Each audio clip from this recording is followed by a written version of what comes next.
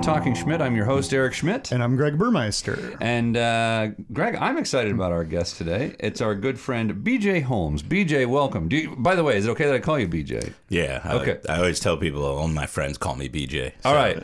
Yes. Because your real name is Brandon. That's my slave name. Whoa. Oh my. All right. We're already getting into it, huh? Yeah. Okay. All right. So wait, how did you come up with the nickname BJ? Well, my middle name, it's a family name. My grandfather and his father and my uncle and probably a bunch of other dudes in my family were named Joseph. Okay, so it's Brandon Joseph. Yeah, but Holmes. I didn't originally choose that just as my initials, but people called me that when I was very young because I was obsessed with Barney. Oh. And there's the yellow, I think he's a triceratops, a yellow triceratops who wears a baseball cap and skateboards. As like one of Barney's sidekicks? Like one of Barney's sidekicks, yeah. In the Barney crew? Yeah. Okay. And his name was BJ. Oh. So I think my family just started calling me that because they were like, oh, he's obsessed with this character and he wants to skateboard all the time.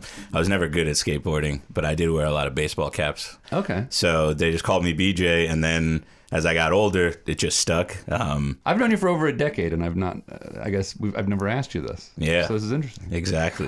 You have one of the deepest, richest voices I think we've ever had. It's very nice. Second only to you. Oh no, for sure. I think you beat me. I guess we'll see. Yeah. At the end, Greg will give one of us a rose. Yeah. With my weird nasally voice.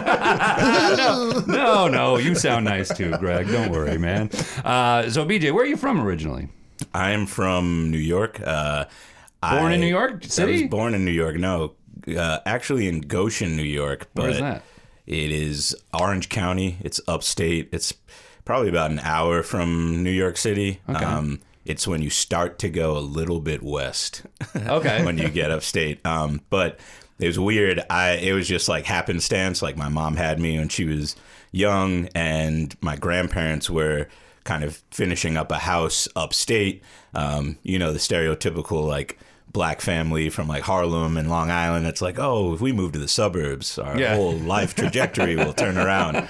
So my mom had me at 21 when she was still living in Long Island, but on the way to like seeing my grandparents. I was born in Goshen, Arden Hill Hospital. And shout out to Arden Hill Hospital, by the way. Yeah. I lived in Long Island for like the first 5 years of my life, like right in Nassau County. But I grew up most of my life, and I say I'm from the Hudson Valley. Okay, and that's where you live now, which we'll get to later on. What was it like growing up there, though? Very white, yes. Irish Catholic. Okay, so that was where you got into the Gaelic soccer that you just told us about? Football. Sorry. Yes. So what is that? Tell us what that is. It is a combination between like rugby, Australian football, handball. It's a great game. But I got sucked into it because all the kids I was playing soccer with, their parents would see me on the field and then be like, we need this kid to like play on our team. So they'd always joke that, I was the Black Irish on the team, and I'd come in, and it wasn't until years later that I actually learned what Black Irish meant. Right. And it is not a Black Irish person. No, it's Colin Farrell, right? Yes, exactly. Isn't that who they consider to be black in Ireland? So growing up there, I thought you lived in North Carolina at some point. Did you? No, my grandparents retired and relocated there when I was like in high school. But my mother was born there. My grandfather was born there. So that's like the furthest back that we can kind of trace our family's roots is North Carolina. I think the reason I was confused about that is because when I went to your wedding down there, there's a bunch of your like high school memorabilia there and stuff. I just assumed that I'm the favorite grandchild. Okay, gotcha. Yeah, they've got like a museum of you started in like a room already. So I prefer to refer to them as my cult. Okay, all right. My cult of seniors. So you spent childhood and high school in the Hudson Valley, I guess. Yep. What high school did you go to? Monroe Woodbury High School. Monroe Woodbury. Yeah. And is that where you got in? I mean, you did sports as well, but you're not just an athlete. You're also like a big time nerd, right? Oh yeah, for sure. I think actually being the nerd was being in like none of my family grew up in the suburbs, you know. Right. My aunt, who's like 8 years older than me, so she kind of feels like an older sister. Wow, okay. She actually went to the same middle school and high school that I went to. But most of my family, like, they grew up in the city. They grew up, you know, in Harlem, you know, wherever in the South, Atlanta. So me growing up in the suburbs definitely exposed me to a bunch of things that they had never been exposed to. So I became like the nerdy black sheep in the family. You, because I remember one of the things you showed me in your museum at your grandparents' house was that you had like a collection of swords, right? Yeah, my grandfather and I both actually. So it's funny. A couple of summers ago, I was visiting with my wife, and my grandfather showed us. He used to love photography, and he showed us a bunch of old slides from like the 70s and 80s, and some photos he took when he was in Vietnam, and just like showed us on this old, like, I guess it's kind of like a projector, but one of those like... Yeah, isn't it like the circular... Exactly. I remember that. Seeing the old panorama type things. Yeah. But he went through like a ton of photos, and like there's photos of him like smoking cigs and reading X-Men in Vietnam. Whoa! And I was like, I'm not the first. But a lot of those swords that I showed you belonged to my grandfather. Oh, okay. Yeah. And did you play Dungeons and Dragons? And You know, when I was younger, I didn't really. I was more into card games, Magic the Gathering, Yu-Gi-Oh. Right. But I never really found a group to play Dungeons and Dragons with. I think because I tried to straddle the line between being like, you know, a jock and a nerd, and I was in orchestra. Wow, all right. It was just like, you're a Renaissance man. yeah, you know. What were some of your yeah. favorite comic books? You were into comic books as well. You mentioned that already. When I was younger, I was really into The Flash. Okay. I ran track too, so it was just easy to kind of draw that connection. But as I got older, I think... I'm like this guy. Yeah, exactly. I really relate to this. I want to be that. As I got older, now I'm like really into manga. So a lot of like the Japanese style of comic books, but they're serialized, like they're released every week. Yeah. So it's kind of like a joke. It's kind of like my Telemundo or like telenovelas. Yeah. That I'm just like every Sunday like itching to wake up and read. You live right across the street from a pretty decent comic book store, right? Yeah, right around the corner. World's took End me in there. Comics Yeah. in Kingston. Yeah. Pretty cool. So you and I, well, you share something with another guest that we've had on, Robert Dean. In that Is he black too? No. We don't have black people on. No, you're the first. I saved his life at sea, and You which, actually like, told me that story too. Yeah. Well, like I don't think I saved your life. I think you would have been. I think you could have gotten yourself out of that situation. But I did see the panic in your eyes, and I was like, all right. I was like, listen, I got you, and I'll get you into shallower water. I don't know, like you like we were by some rocks in Bermuda, right? And it's a relatively calm beach, but like for some reason, right next to the rocks where we were trying to snorkel, it did start carrying both of us out a little bit, but I could still touch. Well, unlike with Robert Dean, neither one of us could touch, and that's a much more dangerous situation. But like you're the one that has told me that I saved your life that day. No, definitely. Well, thank you. But I maintain that I think if you were alone, you would have saved your own life. I mean, I would have hit my fight or flight, but at the moment I looked and I saw a grizzly man with a full 6 inches on me and was like, I think this man's going to help me, you know? And for folks who don't know, Eric is a complete water demon. Yeah. This man will go into any water, any time of year, any country, any tide. Have you ever thought about getting into the lifeguard industry? You know, I should. Yeah, you know, there's not enough in New York City. There's like a shortage, so I guess they might be looking for some volunteers. Yeah. And I've already saved a life out at Rockaway. I mean, what more do you want? That's quite the resume. What more do you want on a resume than have already saved a life? Yeah. So, all right, I'll apply. But we're Bermuda friends. We go to Bermuda. We have been, and we are going. You again. introduced my family to Bermuda. Yeah, that was awfully nice of me. You lost, but you're no stranger to tropical places, though. You've been to Costa Rica, for instance, right? Yeah. Have you been more than once, or was it just the one? No, time? just one time to Costa Rica, and that was kind of on a whim. A woman I was dating at the time in college was like, "I want to go somewhere special for like New Year's and the holiday." Whoa, yeah. And I was like, yeah, I'll go. So I begged like all my family. I was still running track at the time, so I didn't even know if I'd be able to like get the time away, but I just begged my family for like $1,500 to Holy do shit. this backpacking trip. Yeah. Oh, I mean, I got a pretty big family, so it was like, and as an organizer, I was like, all right, if I get $100 from 15 people, this is cake. Like, Yeah, you know? that's true. Yeah. So I approached it that way. And then, I was out there. It was great. And that was actually my first like international trip that I ever took like as an adult, you know, Yeah. like where I knew what I was doing. I had like my own plans. It was good. Cool. But Mostly. didn't something happen? Like did someone get lost? Oh yeah. I mean, I think all of us got lost in a sense, you know, one of those. Wait, is this, what do you mean literally? Or is this, Well, maybe the there real was- friends are, Psychologically lost. There was one night that we had a dinner, and it was maybe the second night we were out there, and I think it was just like, you know, immature college relationship like fight that, you know, she went her separate way, I went my separate way, but we were staying at a hostel, and we were near Volcano Arenal. It's like, that's where they like shot Jurassic Park, actually. Holy shit. In Oh, fact, wow. yeah. And it was like super late at night, probably like 11 p.m. at night, and I was looking around trying to find her. Couldn't find her anywhere. And this hostel wasn't that big. And it was also gated because, you know, we were backpacking. We were like out in the jungle. You know? Yeah. So I'm looking all around, can't find her. I'm asking everyone, have you seen like an American woman, blah, blah, blah. Everyone's like, I think so, maybe, and like pointing me in certain directions. And then I knew that a group that we had met at the hostel was going to a club later that night. So I start walking down this dark jungle road in Costa Rica, and I did not speak any Spanish at the time, right? Yeah. I'm just 21 years old, just like, I'll go out here and see. And people kept telling me, and this is something I've learned a lot. I should have known this because I'm black and my wife is Latina.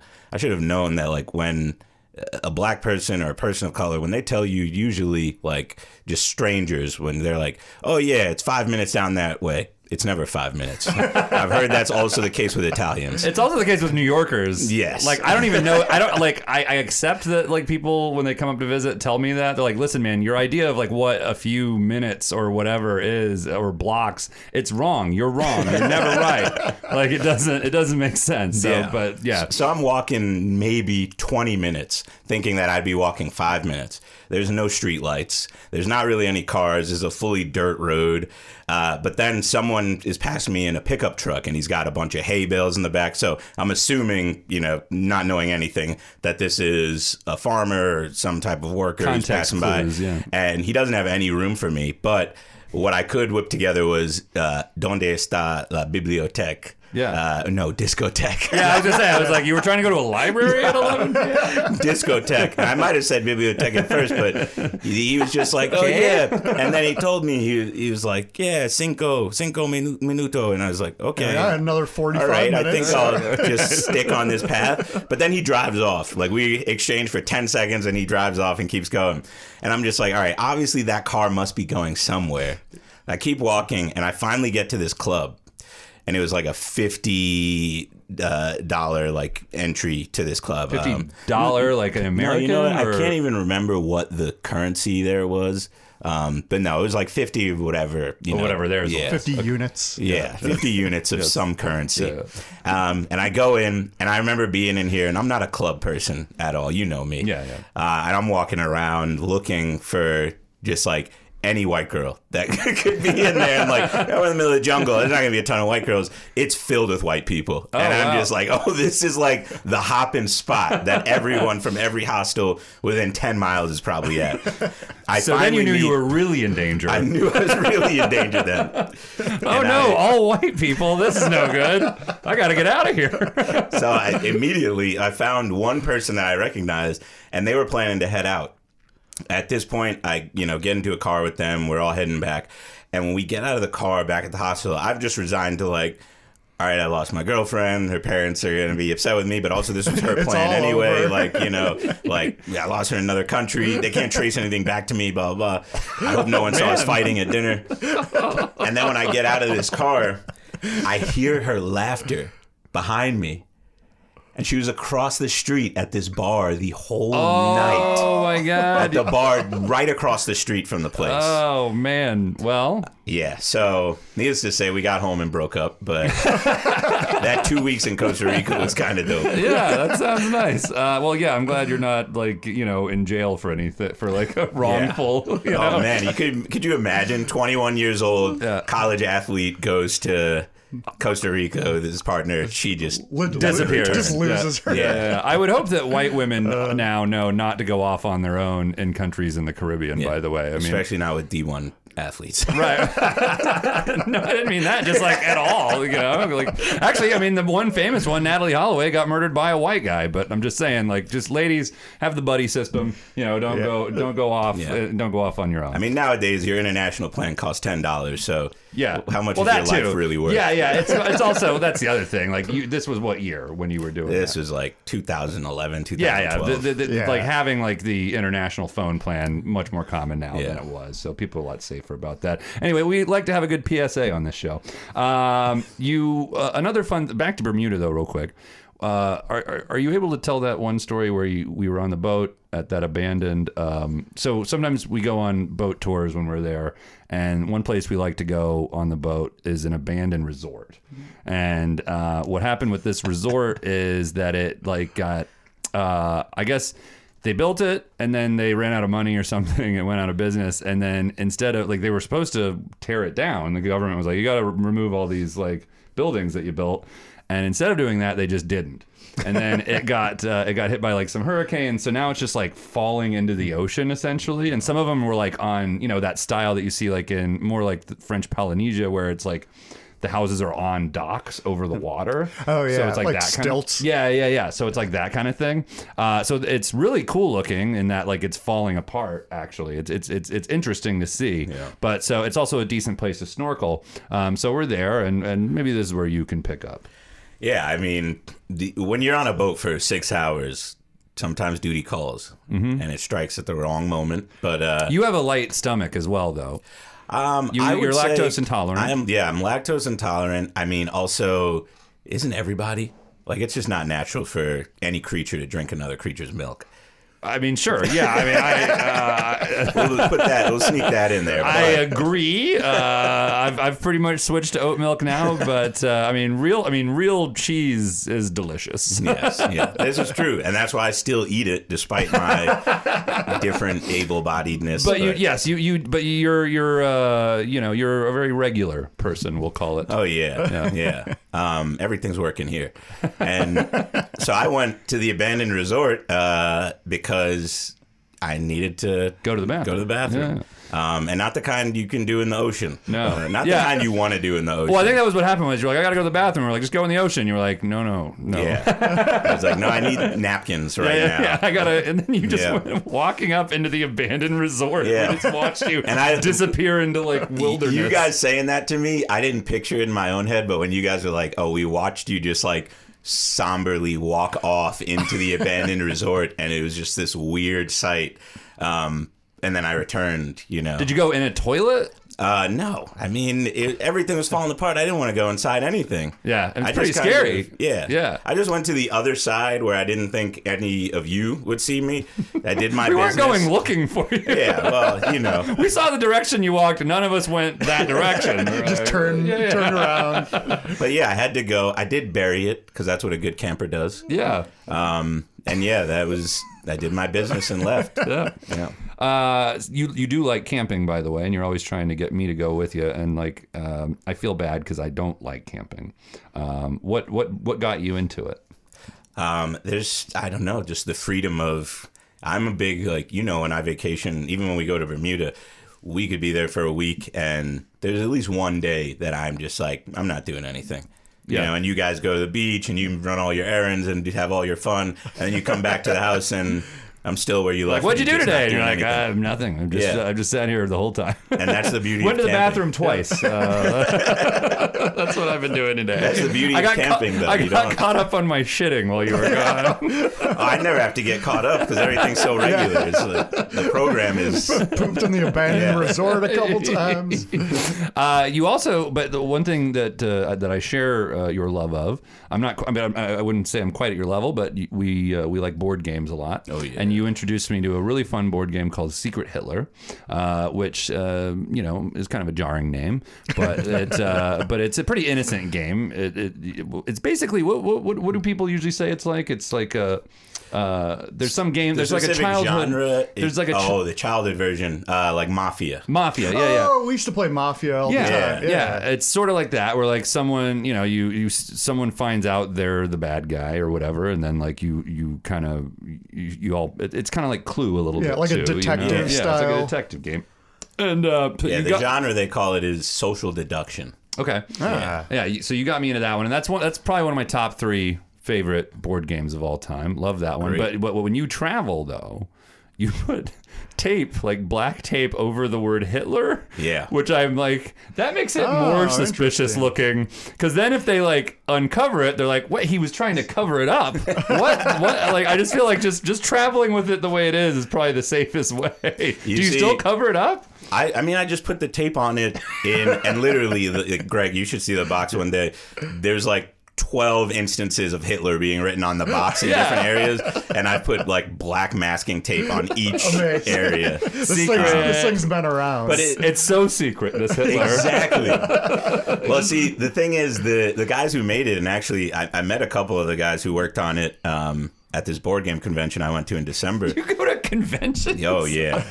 Oh, yeah, man. This is in peak. Philly, too. You might be the nerdiest person we've ever had on this podcast. And that's saying something, by Good. the way. Have you seen some of our guys? I'm looking at the wall right now. now. But yeah, I mean, I think for me, the first thing was like, I definitely don't want to have that kind of just come out of my bag and then like have people at the airport be like, what the fuck?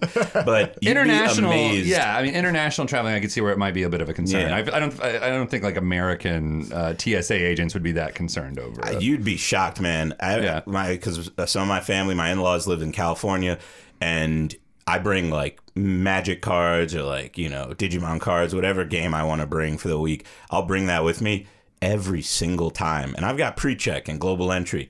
Every single time they're grabbing my bag and they're like, what's in this box? And I'm like, cardboard. It's just like cards. Yeah. And then they'll open it and look at it and they're like, these like Pokemon cards? And I'm like, kind of. Yeah. And then they're just like, okay, and they like give me my bag back, and I'm just like, it's crazy how cardboard can set people off like that. So I'm like, I don't need them to take out the cardboard and see that it says Hitler. I'm like, I'm good on that. fair. I mean, honestly, I would be worried the other direction. I would be worried that since they're working for, the United States government in a like police kind of thing, I'd be worried they might be a little too into Hitler, We need you to come to the back room for recruitment. Oh, yeah. Oh, really? You're into him? Wouldn't have thought that. Yeah. Hey, come talk to us.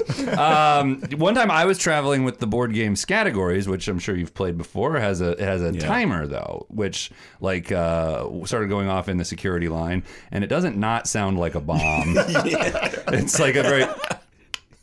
Yeah. And so I got some. And they were like, "What the hell is that?" And I was like, "It's a board game. Just open it quick, And I was just putting my hands up. And Open it quick. yeah, open it quick. Yeah, coming from a guy who looks like me, Cut the red wire. I gotta go. Let's switch gears here real quick. We talked about your wedding a little bit already. Your mom sang at it, and what an amazing singer she is. Greg, his mother sang at his wedding. What song did she sing, by the way, that was like the before the wedding, like or as it was starting? It was an India Ari song, who's like a guitarist and You don't know, do you? songwriter. I don't know the name of the song at all. It's funny. I wanted her to sing a different song. Oh, okay. But then it's like, when you like have a song that you like between you as a couple, and then you're like, oh yeah, let's have someone sing this. and then it's like just a little too sexy to be like walking down the aisle and having your mother sing. I was gonna say, and then to also ask your mom to sing it. That's I get it. So she had an audible at the last minute. She didn't even tell me she was gonna. I knew she wasn't gonna do the song we asked, but she was like, "I got it, don't worry." And I just wanted to be surprised, but okay, that's very nice. So she sang it beautifully, and it was outdoors. It was on a lake in North Carolina, up in like the hills or the mountains, and it was so funny when she got done. Just like some, mountain person just yelled in the distance, "Woo!" Yeah. Amazing. It was great. That's when you know you nailed it, when some guy who's not even there starts cheering. Yeah. Guy probably hasn't heard a human voice. Yeah, right. He's like, I've been so lonely. He was send brisket. He was preparing for the insurrection, I think, and he's like, "Oh man, that sounds great." I was one of few people who went to both of your weddings, which was very nice because you guys had one out in California as well, where your wife is from. Yeah. And where in California was that? Where was I? That was in. I wasn't actually Thermal. invited to that one, by the way. I just happened to be out there and got to come. I just happened to be out in California. We knew you guys would be out there, so you weren't invited. Okay, all right. But that was super fun. But then back to your one in North Carolina. A funny thing happened. Your father-in-law was, I guess he was staying. No, my uncle. Oh, was it my father? Yeah, it was Victoria's dad. Okay. So he's hanging. I thought you were talking about a different story. Well, you should tell whatever one you think I'm talking about in a second. But so what were you calling that room that like where all the booze and all the food was? What were you calling? There was a nickname for that room. It was like the hospitality room. Yeah, hospitality room. Yeah. That's what they were calling it. So after the wedding, we get back, and after the wedding and after the reception, we get back to the hotel for the after party, and we were like, okay, I think we were told we'll meet in the reception or in the the hospitality room. So we go there, and it's just Victoria's dad watching like a Yankees game in there, and we're like, oh, I guess we must be the first ones here. All right, no big deal. So, and he's just laying on the bed having a drink, by the way, fully clothed, but laying on the bed having a drink, watching the game. So we're like, all right. I'm surprised you called him fully clothed. We were like, all right, this is cool. So we make ourselves a drink. We're just kind of sitting there watching the Yankees game, talking about old New York shit with him, and having a good old time. And then about an hour goes by, and we're like, where the hell is everybody? And then you text us, hey, why aren't you guys in this room we're in upstairs partying? And we're like, no. You just watched an entire Yankees game. Yeah, we're just watching. I was like, we're watching baseball with Victoria's dad. You did have all the booze and snacks, though. We had none of that in our room. No, but we get up there, man, and it was packed, that room. It was just like people just like you couldn't move. Everyone was just sitting on the floor having a great time. Though it was so much fun. I mean, what else is the Holiday Inn for? No, did you guys end up getting shut down? Did anyone come by? Okay. Yeah, the hotel. It's so funny too. We're talking about like Monroe, North Carolina, virtually in the middle of nowhere, 40 minutes from Charlotte. We had like almost the entire hotel booked with all of our guests. Right. So no one was complaining, but it was like the hotel manager just really wanted to like assert his authority. And one of those guys who wears like the like security jacket, but you can clearly tell like he ordered it himself off Etsy, like that no one gave you that. Yeah, he's not a certified security. Yeah, exactly. He's got no training. It was clearly knit. It was clearly knit by someone. Yes.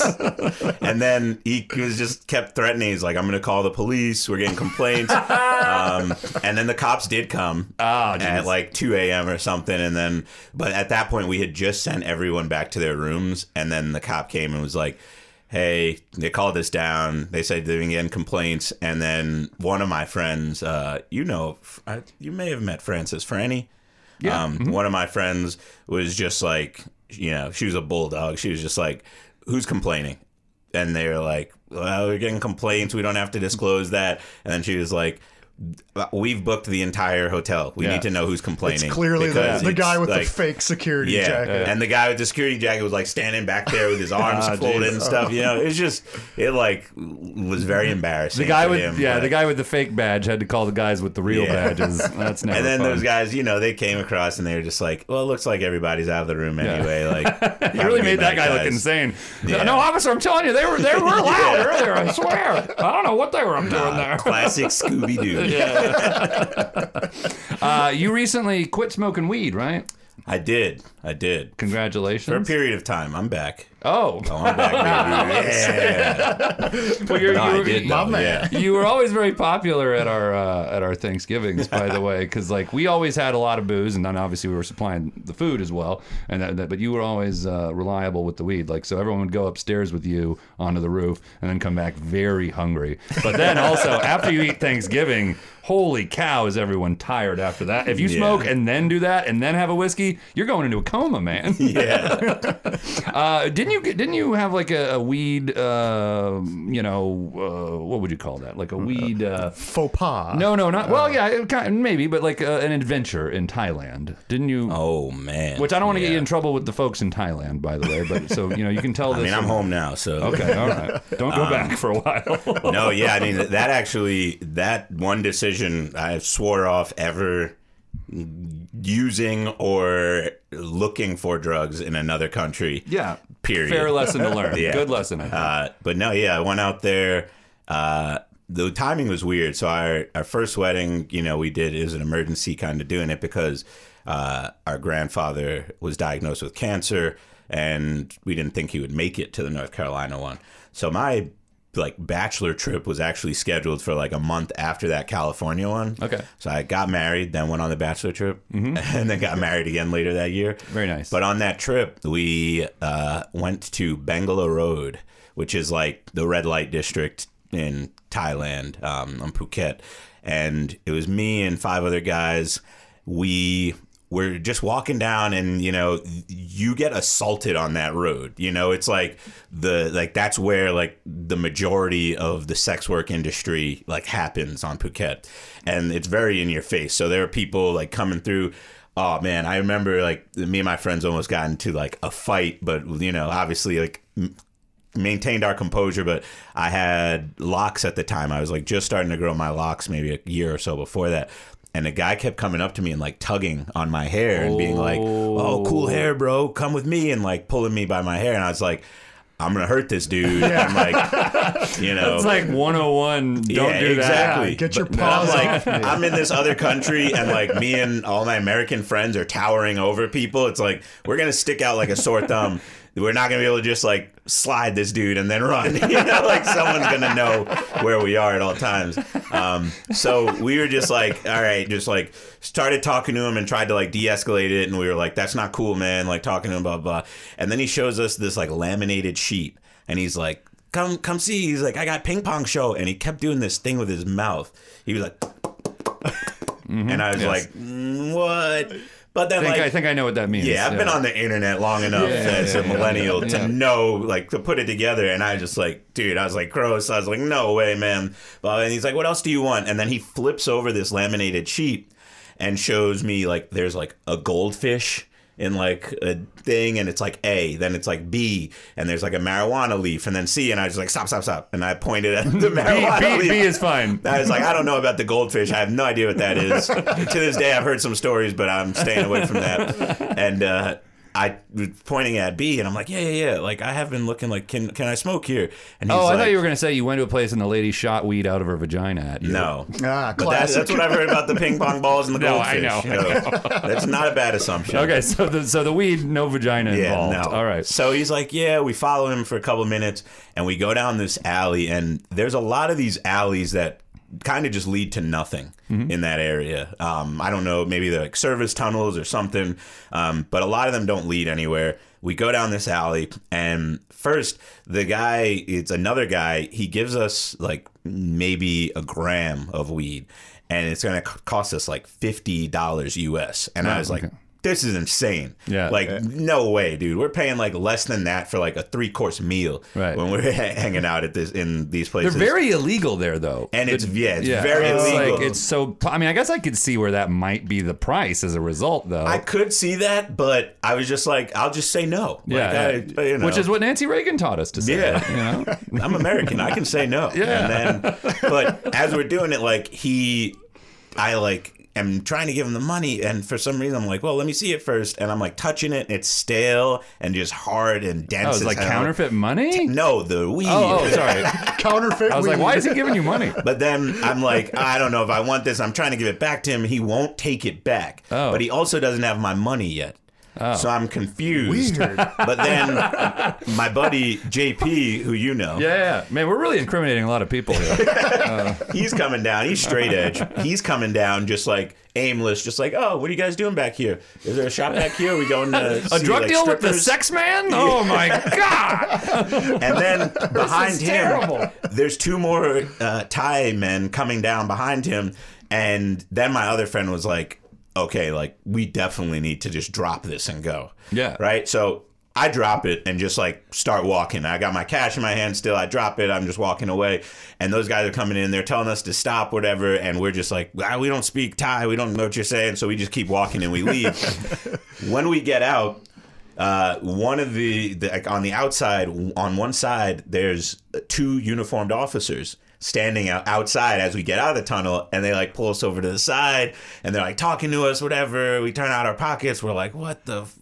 And we're just like, thank God we dropped it back there, like, with those other guys. And these are real cops, not like the These one are at the real Holiday cops. Inn. No, yeah. And then we get into a taxi to go home later, and now like at this point it's past 5 a.m. and like nothing good happens past 5 a.m. in the red light district anywhere. I mean, yeah, that's fairly, yeah, that's good. I think you're right about that. Yeah, I would going argue home. maybe midnight, 11 p.m. maybe. We're going home though, and there's a traffic stop, and our cab driver keeps looking in the rear view at me, and I'm like, okay, this is feeling a little weird. And then he talks to the cops at the traffic stop, and they open up the minivan and get all 6 of us out. Holy shit.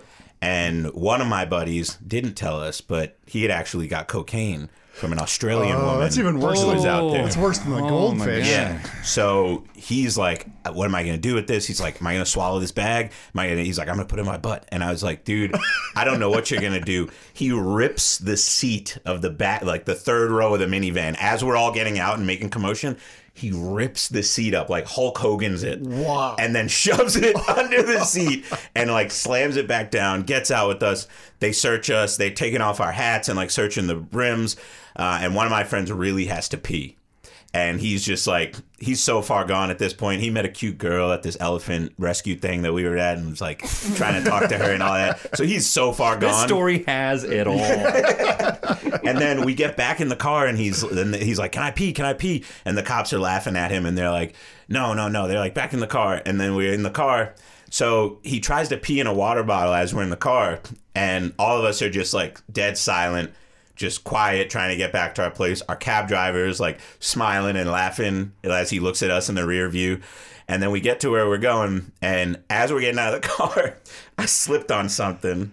And my friend was trying to pee in the bottle and ended up just peeing all over the back seat of the minivan. So in the end, we won. But Yeah. And you had the Coke still, right? I've never touched this stuff. But, No, but like I your was- friend. Oh yeah, my friend got it. It was still in It was your still- collective yeah. possession, I guess. So he won too. But Yeah, I was he just won. like, He won big. yeah. And he didn't even have to put it in his butt. No, No. thank God, man. I told him that I was like, honestly, I was like, if I was going down with you for that, man.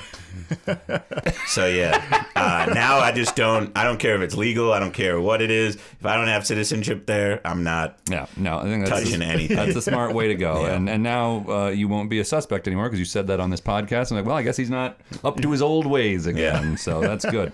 But that guy, telling you about the Thai, I guess we'll call it a strip club. That wasn't your first interaction with a strip club, right?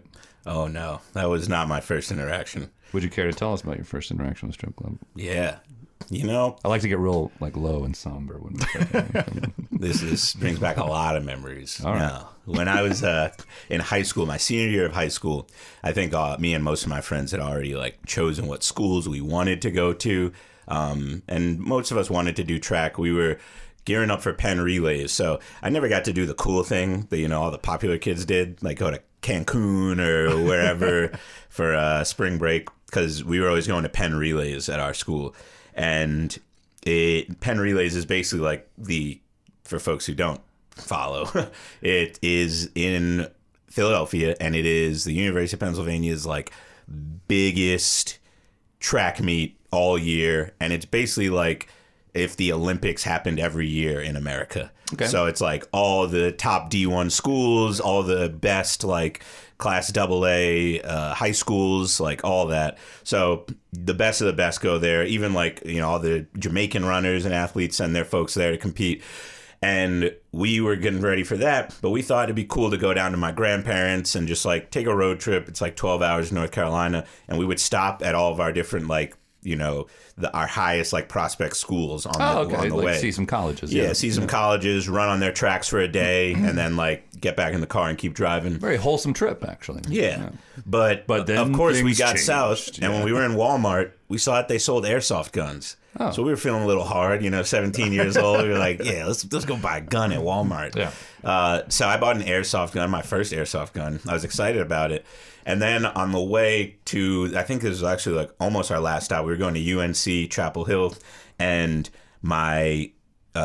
on the way to my grandparents, we wanted to get wings or something. So one of my buddies who's in the car, he was a year younger than us. He found this strip club that was like along the way, and he's like, they say they got the best wings there. So we go over to the strip club. Right now, it's probably like dusk. You know, the sun's going down. They probably have better breasts there. You would think so. And then we're in the parking lot, and I'm in my friend's, like, it's an old, like, Durango, like, big, you know, 4-door Durango, and I'm just, like, chilling in the back, and we're about to head in, and I'm like, hey, you know, we gotta be 18, and also, like, I'm not trying to get in trouble for this, or, like, you know, get arrested, like, it's gonna ruin, like, the meet is next week, we gotta be ready to go, you know, so I'm like, I'm staying in the car. I'm not going to let this ruin like my senior year, you know, just being extra cautious. But I kept that thing on me. You know, I'm playing with the airsoft in the back seat, just chilling. You're just playing with a gun in the strip club. Yeah. All right. And they go into the strip club, and probably no more than 30 seconds pass. They come bolting out of the place. They almost run this man over coming out of the strip club. And I just like hustle up from the back of the Durango up to the front with my gun. Yeah. Oh, jeez. They were like, you should have seen it. It was awful. She had a goldfish. It was terrible. So I turn the car on, and I'm getting ready. I open the doors for them. They all jump in. They're like, drive, drive. And they're like screaming They at robbed me. the strip club? I thought so. So I'm like driving away. I'm like, did they tell them like, wait, we need your IDs? And they're all like scared. So then as I'm driving out, I'm like, what happened, guys? Like yelling at them. And this is like, it felt like the world's biggest parking lot because it just took so long for me to get out of it. And I'm like, what happened, guys? And like, they're not answering me. And then as we're like coming out, I get on the throughway, and I'm just like flying down the throughway, and we pass the parking lot in the strip club, and I see a sign that says chips. Oh. And then there's like a little like hook that points to it, and it says, come meet our new dancers. But meat is spelled M-E-A-T. This might have been a male strip club. I look think. it up, and it turns out Chippendales, if you will. It was a meat club. So, all these like 17-year-old boys are now panicking because they just went into a gay strip club. Meanwhile, I was sitting in the car with my my fake gun. Oh my god! I'm telling you, that story has it all too. You were in a Joe Jonas music video. Is this correct? Yes, three times in three separate outfits, actually. Whoa! wow. Same music video, three different Same times. music video. Okay. How'd you get roped into that? One of my closest friends from high school, he's a director, Zach Williams. He owns his own production company called Black Coffee. Okay. And they did a lot of like Demi Lovato and Jonas Brothers stuff a long time ago. And then when Joe Jonas started his new band, DNCE, they were reached out to do the lyric video for that song, Cake by the Ocean. Okay. Yeah. And when they did it, they did this. There's a speakeasy in Lower Manhattan the only sign I'll give you, there's a purple door. Ooh, and you would go to the purple door and say Cake by the Ocean, and then they would let you in. And in the basement, it was just like a very small, like tight venue. You could probably fit like 50 people uncomfortably in there. And the band was just performing 3 nights in a row because they were trying to record this lyric video. So they were filming them during the day, driving, on FDR and with the top down going through Manhattan. And then at night they would be performing in the basement of the speakeasy. And I got to see all kinds of people, like Gigi Hadid was there because she dated Joe Jonas at a point. I saw Gigi Hadid eat a cheeseburger. Wow. Yeah, Whoa, it was like towards the end rare. of New York Fashion Week that year. Oh, yeah. Yeah. So she was going to town. Hard. Yeah. And I was like, is she going to eat that whole thing? And I watched from the side and she ate the whole thing. I think she left some fries, but Okay, yeah, you know how it goes. So because it was like through a friend, because your friend was working on the video, I've been in like situations like that where your friend just asks you to do it and then doesn't pay you. Did they pay you though? Oh, I didn't get paid, but it was... Damn, dude. Joe Jonas owes you some reparations. He does. Yeah. Actually, I took a selfie with Joe Jonas years later. Whoa. I was walking down the street and saw him when he first started dating Sophie Turner. Okay. And you're really up to date on his ladies. I mean, when your friend's livelihood is directly connected to one of those brothers, you got to. One of those brothers. Oh man. But those are the least brother guys I think that exist. The Jonas brothers. the bros are back, man. Bros are back on tour this summer. Oh my god. All right. But yeah, I saw him and I was like, hey, Joe. I was like, you definitely won't remember me, but I was like, I'm friends with Zach. I was like, we went to high school together, and like I've been on a bunch of shoots that you guys have done. And it's just, it's cool to see you working with those guys. And he was like, let's take a picture for Zach. And Joe Jonas took the selfie of us. my God. I still have that photo. Yeah, and like so you funny. can see his arm clearly holding the phone. So I always tell people, I'm like, yeah, I saw Joe Jonas. That nerd wanted a selfie with me. Did you? Yeah, he asked me for a selfie. Did you post it ever? I don't know that I've ever seen that No, picture. I didn't. That's I will hilarious. Post it, Joe Jonas took a selfie with you, and you didn't even post it? yeah, you know. Did he post it? I was busy that Or did day. he just text it to your friend? He texted it to my friend. Oh my yeah. god, that's amazing. It was funny. My friend then texted me and was like, holy shit, dude. Like, Joe just sent me this. I was like, yeah. But the funny thing is, that was when Sophie Turner had dyed her hair blonde. Like, when I guess they weren't filming Game of Thrones at the time. Oh, and I did not recognize her at all. So here I am just ignoring one of the most famous television actresses of my generation to be like, yeah, I'll take a selfie with Joe Jonas while she's like 2 feet behind us. I gotta see this just picture. being quiet, minding her business. He's like, get out of the way. You know what? Let's use that as the episode picture. Would you give me that? Yeah, I'll send that. Cool. All right, cool. I don't know if Joe will agree with it. Well, if he'll have to reach out just to get it to take it down. Yeah, so. we can always update it. Yeah, but yeah, we'll definitely do that. That's so funny. But your life isn't all Bermuda trips and ping pong shows, And Joe Jonas music videos. You also have a career and a good one at that, and you do a lot of good work. You previously had worked on a Close Rikers campaign, right? Why don't you tell us a little bit about that? How long were you there? What were you doing? That kind of thing. Yeah. Well, I joined that team. I'm terrible with years and just okay. time in general, but I think it was 2017. I joined the team at Just Leadership USA, and they actually. So I was working at the ACLU of New York at the time.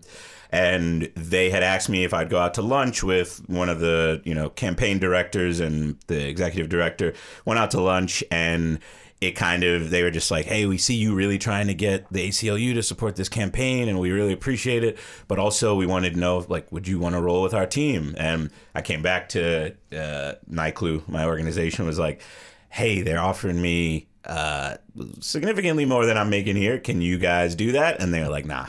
And one of my mentors who was there, she was just like, take that job. He was like, you do it. And you know what? Like, if you come back, like, people leave here and come back all the time. Sure, yeah. Oddly enough, I came back in 2022, Right. but for those 5 years, I was, What drew you to that? Well, my family, is impacted by Rikers in a lot of ways. I had loved ones who are on Rikers, cousins, aunts, uncles, people who were, gang affiliated or using drugs or selling drugs. That's a lot of kind of my family's history with incarceration. But I was kind of just drawn towards it because that is kind of why I got into this line of work, racial justice and also like prison abolition. So I was drawn to it when I was at the ACLU, but then there was just more of an opportunity to work on conditions of confinement and kind of specifically this campaign that was led by survivors of Rikers Island, so people who had survived Rikers Island or lost loved ones to the violence on Rikers.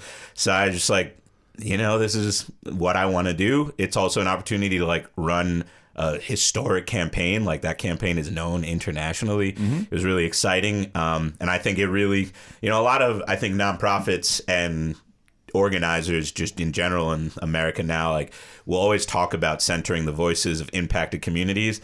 But like, I will say like in my many years, I've only seen a few places really do that authentically. And like to the degree of that Close Rikers campaign, where it's like, you could see dozens of different voices who had lived experience of mass incarceration, just like using their story and their power to shape the future for New Yorkers. So it was just like dope to kind of be a part of that. And I just took the opportunity, did that for some years, got laid off, fundraised, started a new organization, kept doing it, and then decided I want to have kids. So that's why we moved up to the Hudson Valley, back to the Hudson Valley. What was the name of the organization that you worked for the Rikers stuff, though? So the two different organizations. One was Just Leadership USA, and that was the organization that launched the Close Rikers campaign. And then after we secured the vote in City Council to reduce the citywide jail footprint from 14 jails to 4 jails, from over capacity for over 15,000 jail beds to less than 4,000, we got laid off the following year, August 2020. And then me and Sarita Daftari, Darren Mack, Vidal Guzman, some of the organizers I was working with at Just Leadership, we went and launched Freedom Agenda, which is still an organization at the Urban Justice Center. So Manhattan. people can find all these things. Yeah, people can find Freedom Agenda, contribute, whatever. Volunteer, Cool. Right now, they're preparing to try to shrink the Department of Corrections budget and hold them accountable. There's been, I'm a little bit removed from the work right now, but there's been over 20 folks have died during Eric Adams' tenure as mayor on Rikers. And they announced they were going to be less forthcoming with like information about that kind of thing, right? Like, didn't they just say like, we're not going to tell the media when bad things happen here anymore? It's like, how is that your fucking response? Like, try to prevent the bad things from happening. How about that shit? Don't just pretend they don't exist. Right. It's just a shitty, it's a shitty situation all around. And like they're supposed to close it, right? Like, isn't that a thing? Yeah, like, so they're supposed to be on track to close it by 2027. And actually, legally, we did pass a mandate in the city council in 2019 that they must transfer all of the facilities that are on Rikers, the detention facilities, transfer that to the Department of Citywide Administrative Services, DCAS, as a part of a renewable infrastructure project. So as we decarcerate and continue to reduce the citywide jail population, there is a legal mandate for them to also start to transfer some of those facilities so they can never fill them again. Are there still people in there on marijuana charges? Or they pretty much get, like, once it was legalized, pretty much like did the right thing, got all those guys out of there. Right? Yeah, I mean, I wouldn't say it was as streamlined. No, for sure. For the most part, there are no longer folks who are detained on low-level offenses. In some unique situations, people can still be, and that's because, so for example, if you are sentenced to a city year, so a sentence of a year or less, you'll serve that full sentence at Rikers, rather than being sent upstate or anywhere else. And then also, there are people who are just awaiting trial and may have, a warrant out for, tickets that were unpaid or another charge that they never showed up to court for. So in those cases, it may still be a low-level offense, but because you had a warrant out and now you don't have, you don't have the option for bail, you can still be detained pre-trial. But ultimately, the population has shrunk significantly. And it's crazy. We're at over a 2-to-1 ratio of corrections officers to people in custody. Holy shit. Yeah. Wow. Can you imagine how hell? we're dumping billions of dollars into this broken system and just won't lay off some of the most brutal employees in city agency for history. real. Yeah, that's wild. So you mentioned you currently are at the New York Civil Liberties Union. What are you doing there? What are you focused on there? Yeah, I'm currently the assistant director of Eastern New York, and That's area you live in, right? Well, technically, partially, yes. When I first went, I was just director of Hudson Valley. Okay. Now I supervise folks in Long Island, in both Nassau and Suffolk County, some folks in New York City, Hudson Valley, and I used to supervise folks in Capital Region. But basically, if there's campaigns or work being done on the eastern side of New York, I've got some role in helping support kind of the budgeting and strategy and support for the staff who are doing that. What's a day like for you? Oh, man. That's hard to say. I mean, I'm a person who likes that every day is different, right? Cool. I would hate a job where every day was a routine where I knew what I was getting into. But fielding phone calls or intakes about, civil rights or civil liberties issues that people are facing in the state, specifically in Hudson Valley, and then supporting folks in other areas. We've been doing a lot of migrant response work because of the migrant crisis. There's a lot of asylum seekers or newly arriving immigrants coming to New York City and now being sent and relocated to different counties outside of New York City. Right. Orange County and Rockland County were two counties where they actually declared a state of emergency and said that they were banning any newly arriving immigrants from seeking shelter in those counties. Our organization successfully sued and got it is a great decision, but it's not going to stop other counties from trying to do the wrong thing. Yeah. But ultimately, we got a decision from the courts in Orange and Rockland County that it is illegal for any county to just have an unconstitutional ban on immigrants in their region. So doing a lot of support around that. And then local campaigns, trying to stop the use of no-knock warrants at different police departments throughout the state. We have a really exciting 50A data project where we have all disciplinary records from police departments throughout the state, including New York State Police, that we're going to be unveiling this summer to help support some of the local police accountability campaigns. Are you able to? Because you mentioned like you did a lot of organizing work before, and then also you mentioned that you used that skill that you had even at an earlier age to be able to afford your trip to Costa Rica. Are you still able to use some of those skills, the organizing skills, in your current job? Oh, yeah, for sure. I mean, the thing I love about my job now is that my wife and I are always saying, we want to achieve the medium chill. So get to a point where you do what you love, but you don't let that consume who you are, right? Okay, yeah. So I feel like in this role, I'm finally getting to that point where I'm able to support the lifestyle that, my wife and I want. We're building a house up in the mountains in the Catskills.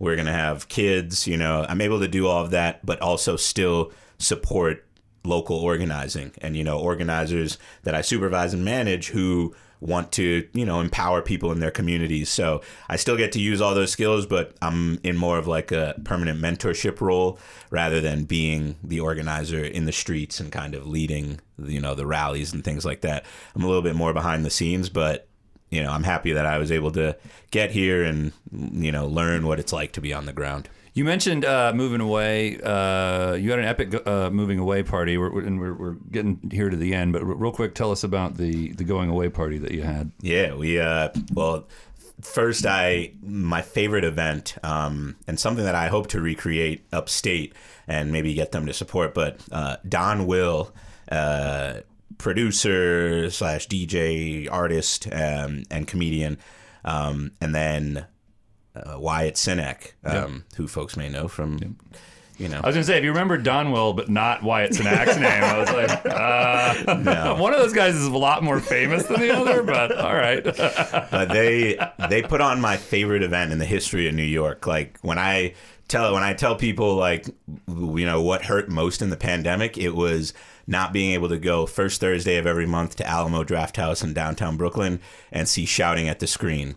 And it was an event they did where they would screen blaxploitation films that they curated and then do like live commentary with hot mics in the back of the theater. And it was just great to like have drinks and eat dinner and just watch blaxploitation movies, but hear these like, you know, people who like actually analyze and study this genre of films cracking jokes, and you know they're also good comedians, like just cracking jokes in the back. So that's what we did for our going away party. One of my favorite movies is Black Dynamite. Yeah, have you seen that, Greg? Oh my god, it's so funny. Yeah, and it's satire of blaxploitation. Right, but I was like, let's do this, you know, because it'll expose people to like this genre a little bit. And they agreed to do it, and they were like, yeah, we'll come and we'll do it. And they hadn't done it like the whole pandemic, and then like November 2021, we made a whole movie poster with my friend Zach, the director of the Joe Jonas stuff. We had a Black Dynamite poster in my college dorm room back in shit. like Nice. 2003. Oh, if you could find that, I'd pay good money for that. But yeah, we made our own like joke poster for that, and the title of our blaxploitation movie was "Bye Bye Brooklyn." Yeah, because we were moving out of Bed-Stuy. And our tagline that I am still so proud of coming up with was "New city, same bullshit."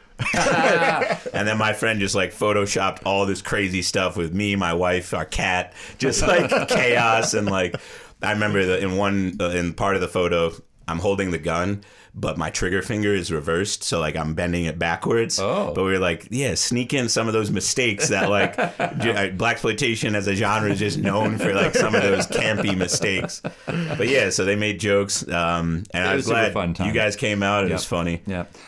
So where can people find you on the internet? Yeah, I mean, or where do you want people to find you? I guess that's a better question.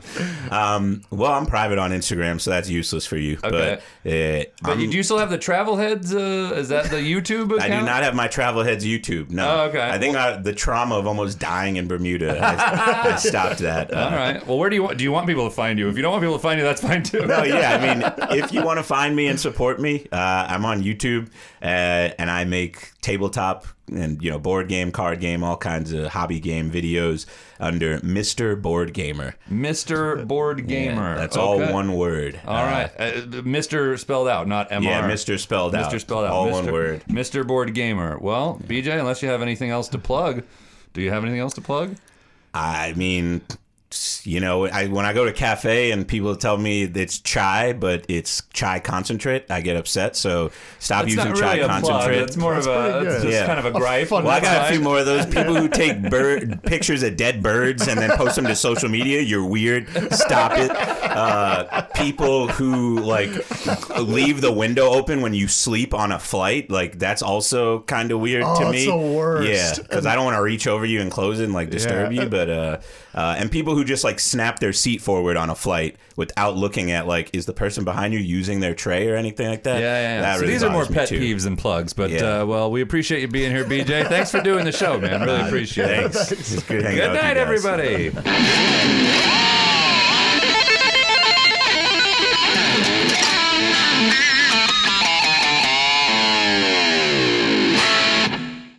Talking Schmidt is recorded at Burmeister Studios in Greenpoint, Brooklyn. Opening music is by Greg Burmeister. Closing music is by Dave Hill, friend of the pod. Our intern is Jason Travis. If you like what you've heard, please like, follow, and write a review for us wherever you listen to podcasts. If you didn't like it, please keep listening to it, but keep your opinions to yourself. If you really liked it, you can find bonus episodes over on our Talking Schmidt Patreon page.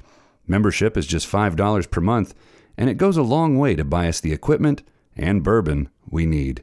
Thanks in advance, and hope you're doing great.